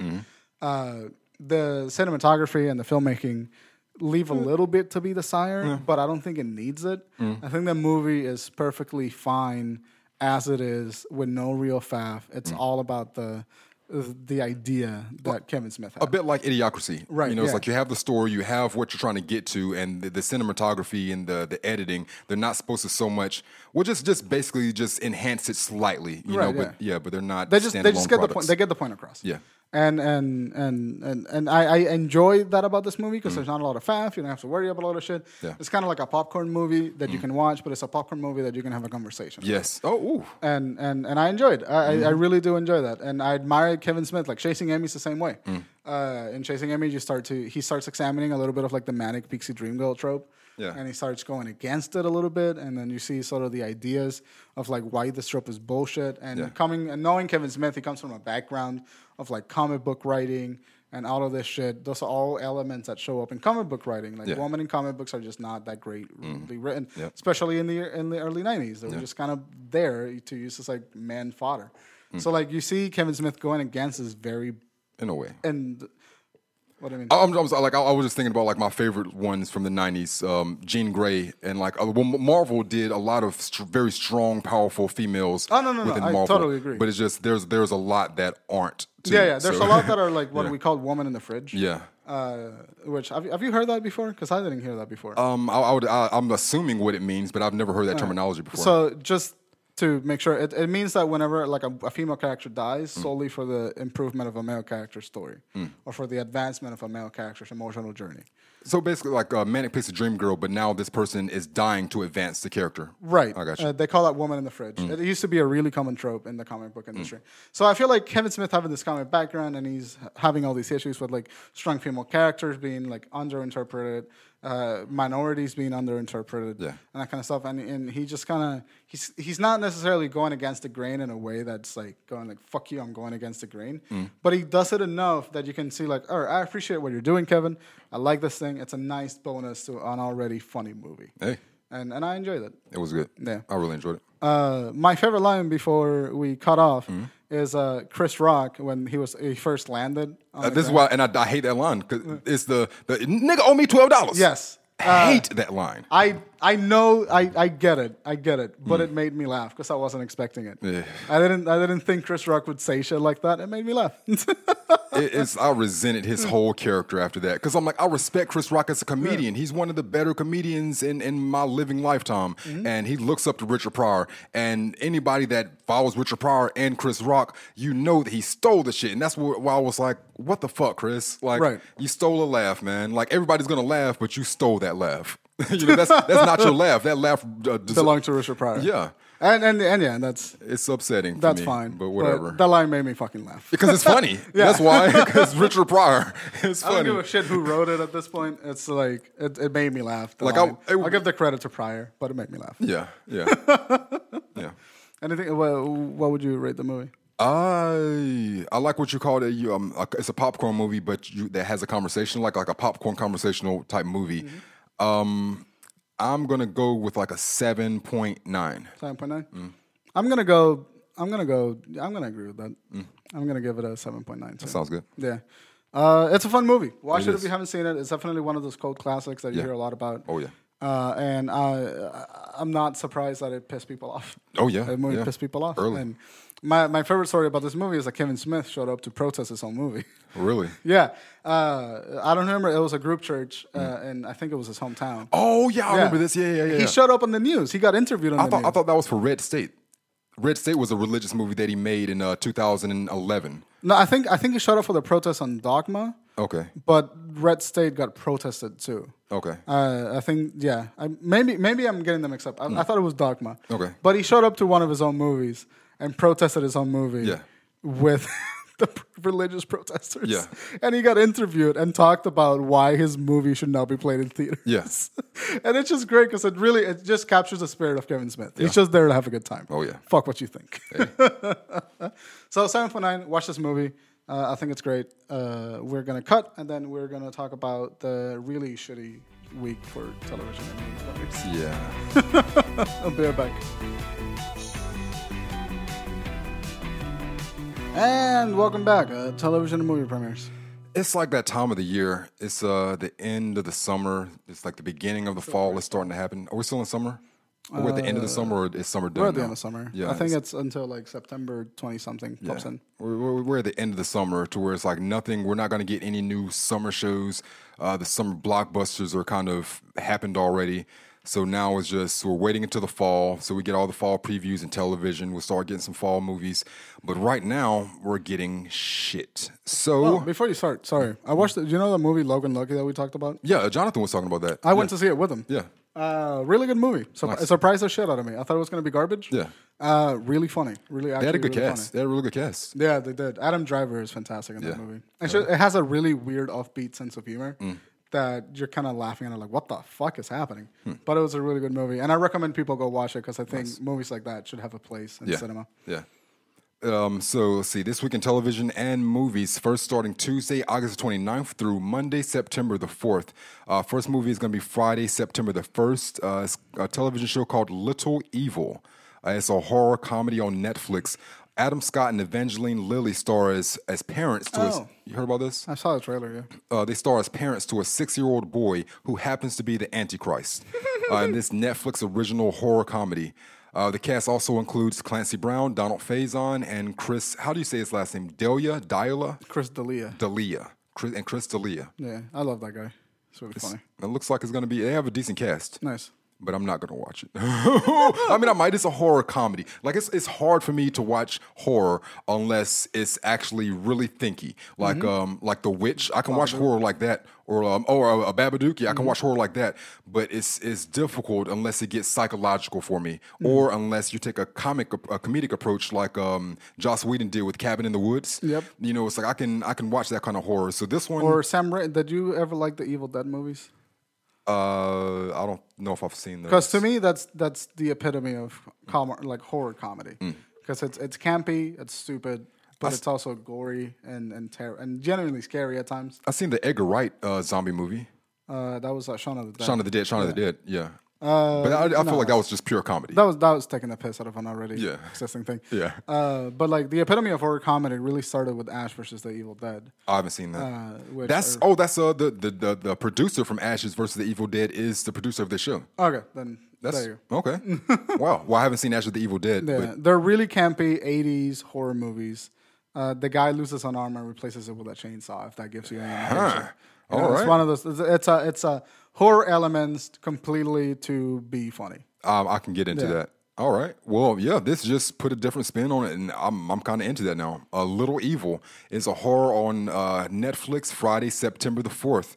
So yeah, and Donald Faison is in this. That's cool. That's if you ever watch Scrubs, he was Brown Bear. He was JD. Oh, I love that fucking guy. Yeah. I love Scrubs. Yes. This guy I love. Yes. Look, that's a great show. So Donald Faison is on that too.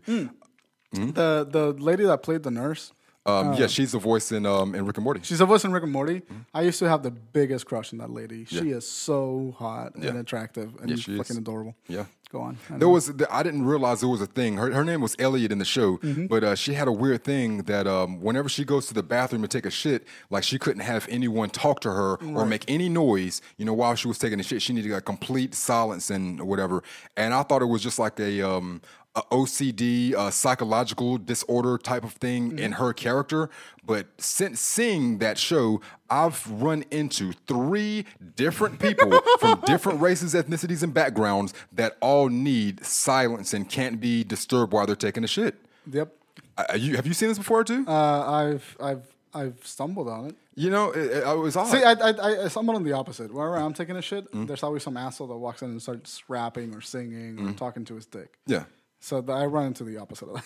I mean, yeah. I mean, but it's just like I never knew it was like a thing to where it's like you needed like 100% concentration to get the poop out of your butt. Like for real, it's like some people get like poop shaw. They say if somebody starts talking to them or they can't concentrate, then the poop just squeezes back up into the asshole and they can't get it out. It's weird. It's a weird thing. Like I don't like being talked to while I'm pooping.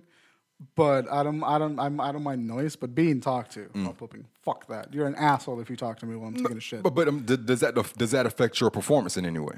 It just makes me uncomfortable, so I can't do it right. Yeah, why is that? That's what I'm trying to say. Yeah, that's what Elliot's thing was. Yeah. If somebody's talking to her, then she can't poop. She's like, "Be quiet. I need silence." Like, how does that interrupt the process? I think it's because in my head it's just like this is my moment. Like this is my private thing. You're invading my private thing. So get the fuck out. That's kind of what I'm feeling. It's kind of like you wouldn't masturbate with someone right next to you if they just walked into the room and they weren't supposed to be there. You know what I'm saying? Like if you didn't call them in and say, "Hey, I want you to jerk off with me," then that's weird.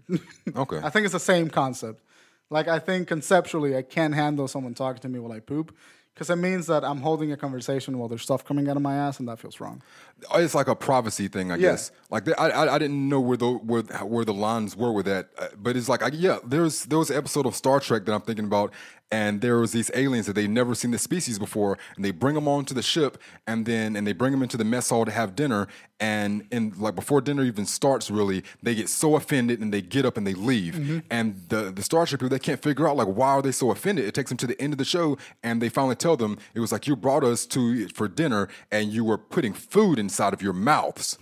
It was like, what? It was like, yeah, we were eating. It was like, how do you eat? It was like, we do it the same way, but we do it in private. It was like, to see you doing that in public, like with no shame. Right. It was like mating and eating had the same word, were the exact same word, but they had you had to stress different parts of the word to make it a different meaning, but it was still just a private experience. You wouldn't have sex in front of everybody. You wouldn't eat and have put food inside your mouth while you're chewing and swallowing food. You just don't do that. Everybody, you don't do that in public. So I can see that different people have different lines of things that you want privacy for. All right. That's probably what it is. Because fuck if you talk to me while pooping. You can text me. I'll answer your text if you're outside the door. Don't fucking talk to me. All right. I don't know. Like I don't know. I never thought about that. But yeah, I guess if maybe like pooping doesn't bother me. Like you can have a full on conversation with me. Like we can do that. But I'm trying to think if I was masturbating in like a public area. And I would still keep doing it. Yeah. Because like if I'm like masturbating in a public area where you can't see me, and then you walk up and you was like, "Hey Chris, I need the keys to your car. Can you get the keys?" Mm-hmm. I'm like, "Yeah, they're inside my book bag pocket. Just go inside the room and they're in there while I'm still beating off." Like, I don't think I would have an issue. I don't know. I would freak the fuck out. Yeah. Anyway. All right. like I don't. Yeah. But that's Little Evil. That's Little Evil Friday, September the 1st. We're just trying to stretch time, guys. Yeah, there's not a lot going on this week. The next thing is Narcos. It's going to be same day, Friday, September the 1st. Don't give a shit about Narcos. Me neither. Not anymore. Don't give a shit. I was like, maybe it's okay. Mm-hmm. I don't give a shit. I don't give a fuck. The first season was good. The first season was good. Good in the sense of if you're interested in like a drug cartel and someone that started from nothing and then killed a lot of people to get everything that he wanted. Escobar's story, right? Yeah. Stop glorifying cartel leaders. I mean, I don't know if they're. Well, no, it's glorifying because you're making a television show about a person. So no matter how you're depicting it, it's still glorification. Like honestly. But yeah, it's Narcos season 3. It's a drama on Netflix. Season 1 is really really good. Did not see season 2 or 3, so check that out if you like. The next thing is going to be Monday, September the 4th. Biggie, The Life of Notorious B.I.G., a miniseries. Cool. So documentary is going to be on A&E at 8 p.m. They say that all 3 parts of the miniseries are going to air on the same day. Okay. Which I like that the television is doing that now. Instead of like giving me one part of the miniseries one Monday, then another one the next Monday, and another one the following. That's Netflix's fault. Yeah. Now we don't have the patience. Just give it all to me right now. Gimme. So that's the Life of Notorious B.I.G. I'll be watching that. That's one of my top 3 favorite rappers of all time. Oh, really? Easily, because like him and Shaquille O'Neal. Like he's not as a rapper, but Shaquille O'Neal does rap. Oh, okay. I was like, what the fuck? No, he does rap, and he has platinum albums as a rapper. What the fuck? Shaquille O'Neal? Yes. What? Shaquille, in the early 90s, Shaquille O'Neal was a rapper and good at rapping. I'll pull up some of his rap videos after we get done. But it's like, right. if you can imagine like this, it's like it's not the same Shaq though. It's like it's not 7'2", 350-pound giant Shaq. It's 19 and 20-year-old 7'2", 190-pound Shaq. Right. Skinny, lanky Shaq. Yeah, like just built with muscles and chiseled abs and like full of youth and exuberance and just trying to do everything, but it's just like, yeah. But anyway, the reason like admiring these people so much and like Notorious B.I.G. is, it being like a super fat 9, 10, 11, 12, 13, 14-year-old, it's like, who am I going to idolize that is also fat? And it was like Heavy D and the Boys. Like, yeah, you can be Heavy D, you can be fat and go be a rapper, or you can be a chef. There's fat chefs. It was just like I didn't have anybody that I could see myself in and being successful as an overweight person, And Notorious B.I.G., I was like, oh shit, there's a fat black guy who people like. It's like they're not coming up to him and making jokes about him about how fat you are or whatever. They're just like saying, no, you're good at rapping. You're good at this. They're praising this guy. So I was like, shit, there's something that I can do to where people will eventually overlook what I look like physically. Mm-hmm. There's an avenue to do it. So just listening to his raps, he would just talk about growing up poor and being picked on and just how he overcame all that stuff and turned it to his own benefit. Yeah. So I mean, he was a very inspirational person to me in my youth, but tragically taken away way too soon. I haven't really heard a lot of Biggie. Yeah, which kind of makes me I feel like I should at some point, but I just haven't gotten around to it. I mean, it's old hip hop. It's like 90s hip hop, but he's one of my idols. So way more so than Tupac. Mm-hmm. But still haven't seen that Tupac movie. movie was garbage. You seen it? Didn't watch it. Yeah, I saw it. Why'd you do that? I got invited. Oh, I get goodness. invited to a lot of movies. Yeah. Garbage movie. Oh goodness. Yeah. Like it had good things to it. Yeah. But it's just everything was so handled. Just like the decisions they made were very Did you poor. pay to see that? Did I? Yes. Oh. Yep. Oh no. I went with Louise and our friend Elena. Y'all are some balling motherfuckers. You know, it's like y'all are balling. It's like I can't imagine like being able to spend money on something that I don't know is going to be good or not. Oh yeah, no. See, I'm fine doing it with movies. I like spending money on movies and not knowing if it's going to be good or not. That's an experience that I enjoy. Oh no. I don't know why I enjoy it, but I enjoy it. I enjoy going to the cinema and not knowing what I'm going to get out of a movie. So like I don't mind doing that. I don't mind renting a movie. Like I don't rent movies that I know are garbage. Yeah. Because I know they're garbage. I've seen them. They're garbage. I'm not going to pay you again to go see it. But like I don't know. I like going to the theaters and be surprised by a movie. I would like to. I'm like, if I was doing better financially, like if I had like disposable money, yeah. But it's like if I go see him, if I spend like $10 to go see a movie and then it's not good, I'm like, I think about the things in my life that I could have did with that $10. Oh, you know, yeah. it's like now I have no gas in my car now, and now I think about I just watched a shitty 2-hour movie when I could have just had gas in my car. You know what I'm saying? So it's like when I get to a point where I'm like so financially stable to where $50 in a month does not affect me whatsoever, I'll go see whatever kind of shit movie I want to. Yeah. But today I'll be waiting until I can get a good HD version on the Fire Stick, and I'll be still. That's in also that the thing. difference. I don't have a lot of bills, so I can afford to go watch movies. Yeah. Yeah. I can afford to steal movies. Yeah. That's what I do. So what's next? That's it for television. For movies, the first movie we have is Do It Like an Hombre. It's rated R, 109-minute runtime. It's a comedy. Raul, Eduardo, and Santiago have led a happy and straight life since their childhood until one day Santiago confesses to them that he is gay. The director is Nicholas Lopez, and it stars a lot of people that I cannot pronounce their name. No, is that a Spanish movie? Yeah. Is it in Spanish? It's the same thing that happened last week and the week before. It's just like a lot of foreign films are coming out, and it's just, you get like one wide release American type movie a week. Let type me thing. let me read the names. It's Ignada Aleman Ajaman. That's Ignacia Aleman. Oh, this isn't helping. Yeah. What's the point Humberto of this? Busto, Aislinn Derbez, and Alfonso Dosal. That's Ignacia Ajamand. Okay. Ajamanda, whatever the fuck. I think they missed the letter. All right. Hazlo como hombre. That means do it like a man. Hmm. Yeah. It says. I don't know. It's just like I feel like it's a thematic. Like the name upsets me. No, I mean, yeah. It's like I want more of this in American culture because the black community, Hispanic community, and whites were all coming together, and that's something that that Devin was talking about, the term cultural appropriation, Right. and it's something that it's like America is supposed to be a melting pot to where we're taking things from each other. Like I was watching in the food stuff that I've been watching, how in Compton these black people have these taco trucks that they're taking from the Mexican culture, you know, that's within Los Angeles, and bringing it into the black community and putting their own spin on it. Right. There's a rapper that I don't think she's very good at all, but her name is Cardi B. Have you ever heard of her? No. Cardi B. She has a song called Bodak Yellow that's out right now.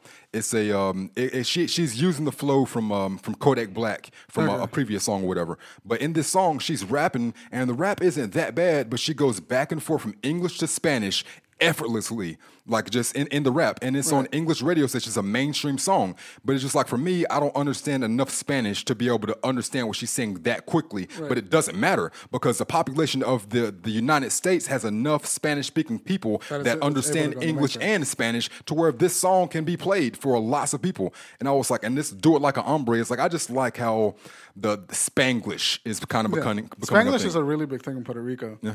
Because we're so Americanized that we've adopted a lot of the English words, like the American English words, into our Spanish vocabulary. Nice. So like the word fuck is a Spanish word at this point. Like we just use it consistently. Hamburger. It's like the mingling of cultures. Not even hamburguesa, just hamburger. No, just hamburger. Give it to me. And like and we do that all the time. We switch from English to Spanish all the fucking, especially the generation that's in there now. Yeah. Just don't I give see a that. fuck. I see Language mingling. It's fucking crazy. Yeah. It's great. It's a good time. All right. But yeah, that is it for television and movies. Oh no, I'm sorry. There was one more. Unlocked. Unlocked is it's a nationwide release. It's rated R, 98-minute runtime. It's an action thriller. A CIA interrogator is lured into a ruse that puts London at risk of a biological attack. It's directed by Michael Apt. It stars Naomi Rapace, Michael Douglas, Toni Collette, and Orlando Bloom. Huh. Orlando Bloom. Oh, Bloom. Fuck. I thought you said Brown for a second. I was like, what the fuck? Oh, the guy. You remember that guy? Wait. Are we talking about the same guy? Orlando Brown? Yeah, from That's a Raven. He's he had he was doing these memes and these videos to where he looked like he was super drugged out, and he was like, "Yeah, I'll eat Raven's pussy out," like like that. That's how he'll eat her pussy. I watched the first video of him doing that yesterday. I could not watch it when it was happening because it was so cringy. Yeah. Fucking, I thought you were talking about that guy. That's what I'm talking about, Orlando Brown. No. Oh. I know, but I thought you were talking about when you said Orlando Bloom. Oh, being in this movie. Yeah, I thought it was like, what the fuck is Orlando Brown doing there? No. Oh, no. The ship has sank on Orlando Brown. He's all the way done, so you can't come back from that. Jesus Christ. Yeah. Before we cut away, I watched Annabelle Creation. Annabelle? Annabelle Creation. You know the movie came out 2014, Annabelle? Annabelle. Yeah, Annabelle. Oh, okay, yeah. The scary movie about the doll. Yeah. Yeah, Annabelle. So the 2014 movie was pretty trash. They made a prequel about it to like how Annabelle started. My daughter wanted to see this. This is like a couple of weeks ago. Came out. Yeah, it's pretty interesting. Came out last Friday. Okay. It was surprisingly good. Okay. Surprisingly pleasant. Nice. I had a good time. There was one jump scare that fucking got me. Yeah. Because I fucking hate dolls. All right. So the movie was pretty good. Surprising. I saw that. I was like horror movies are now to a point where I think that filmmakers know how to communicate horror now a little bit better than they used to. I think they were outdated for a while, and now people are trying to start communicating horror a little bit better. Yeah. And like I think Annabelle did a good job at that. So if you want a good scary flick for a bit, I recommend it. Okay, I'll check that out. That's it. That's all I got. Yeah, I don't have anything else. All right. Yeah. Well, that'll be an episode for today. You can find us on Google Play Music, Apple iTunes Podcast app, Stitcher, and SoundCloud under the name For Film's Sake. You can find us on Twitter at _FFS Podcast, on Facebook at the FFS Podcast, and my personal Twitter handle is at @BrownAchija. And I'm at THA_VONZ. Hey. And that's it. Today's episode. Thank you for listening. We will see you next week. All right. Boop.